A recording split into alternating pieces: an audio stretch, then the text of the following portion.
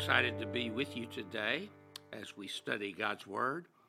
If you've been with me lately, you know we're talking about the Beatitudes from Matthew chapter 5, where Jesus said, if you be this, then your attitude and actions will follow.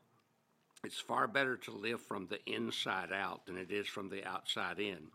If we're living from the outside in, then circumstances, situations, people, all kinds of things can take away our joy and take away our victory and keep us from being what God wants us to be. But if we're living from the inside out, then it makes a difference. We're talking about that Jesus said, blessed or happy or approved are the pure in spirit, for they will see God. And when we have that purity of spirit, we can see Him. And it's not talking about physically with our eyes, because nobody sees God physically. Moses came about as close as anybody, and God passed by him, but he only got a glimpse. But the Bible says that we can all see God spiritually. Somebody one day asked Helen Keller, who was blind and deaf, isn't it terrible to be blind? And she responded, it is better to be blind and see with your heart than to have two good eyes and see nothing. She was talking about spiritual vision. And that's what we're talking about here. If we are pure in heart, we can see God. We can experience God, and we can see beyond our physical eyes, and we can come into a glimpse of Him, knowing Him. It starts when we see our sins and confess them and ask Christ to forgive us. That's why He talks about poverty of spirit, mourning over our sins, and letting God bend us into the way He wants us to go. And in His Word, He speaks to us as we come to Him and we begin to see Him. We begin to know Him. We see Him in His Word. We see Him in creation and the glory and wonder of that which He's made. We see Him in the circumstances of life as we face different things. We see Him in the lives of other people who show us His love and graciousness and spirit.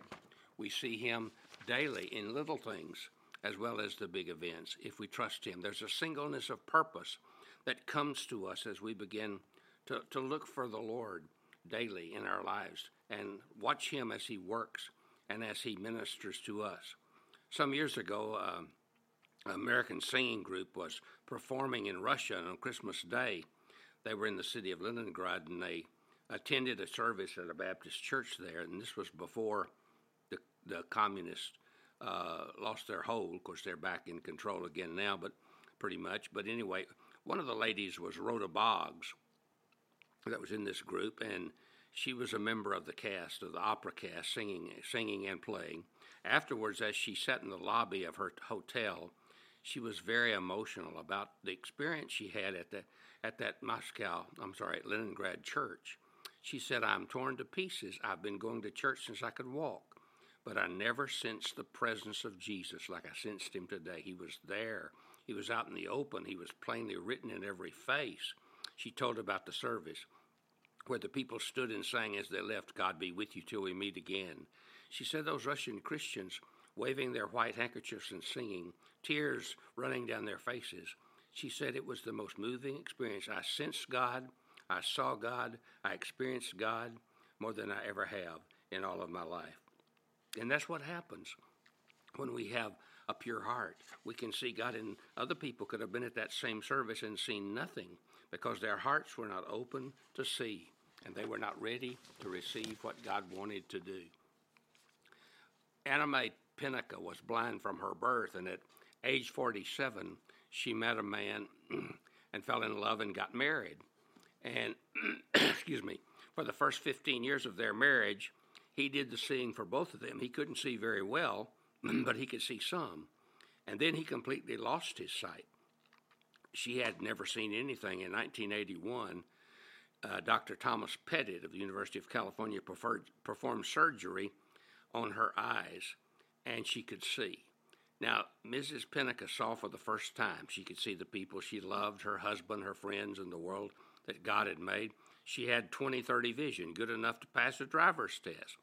But what's really sad is Dr. Pettit said the surgical techniques available for that surgery that could have opened her eyes went back all the way to 40 years earlier. She could have lived 40 of her 62. She lived 40 of her 62 years blind, and it didn't have to be that way. She could have seen, but she didn't know of it, that it was available for her to see. And that's the thing, when we begin to see that as we have a pure heart and we're right before God, then we can see. That's why Jesus told Nicodemus, the religious leader of the Jews so long ago, he said, you have to be born of the Spirit if you're going to be able to really see. It takes a radical new birth to open up your heart and your mind and make you a new person. And then you can begin to see God as he really is. And as we do that, it makes such a difference in the way we live our lives on a daily basis. So let's seek to be pure of heart as God enables us to do that day by day. And then he said next, approved, blessed, happy are the peacemakers, for they shall be called the children of God. In our world, the highest honor and esteem are usually given to war makers, not peacemakers. But the pure in heart become a purifying force, seeking to bring peace in the people around them and among people and in our world. You see, the people of Jesus' day were not concerned about peacemaking. They hated each other. They sought to hurt each other. Strife was everywhere in America today. I've never seen a time when America's so divided. People hate each other. They hate other people. They're always trying to get at each other. And someone's pointed out in the last 4,000 years, there have been only 300 years of peace in the world. All the rest of the time, somebody was fighting somewhere. But Jesus is the Prince of Peace, and he urges us to be peacemakers in our world.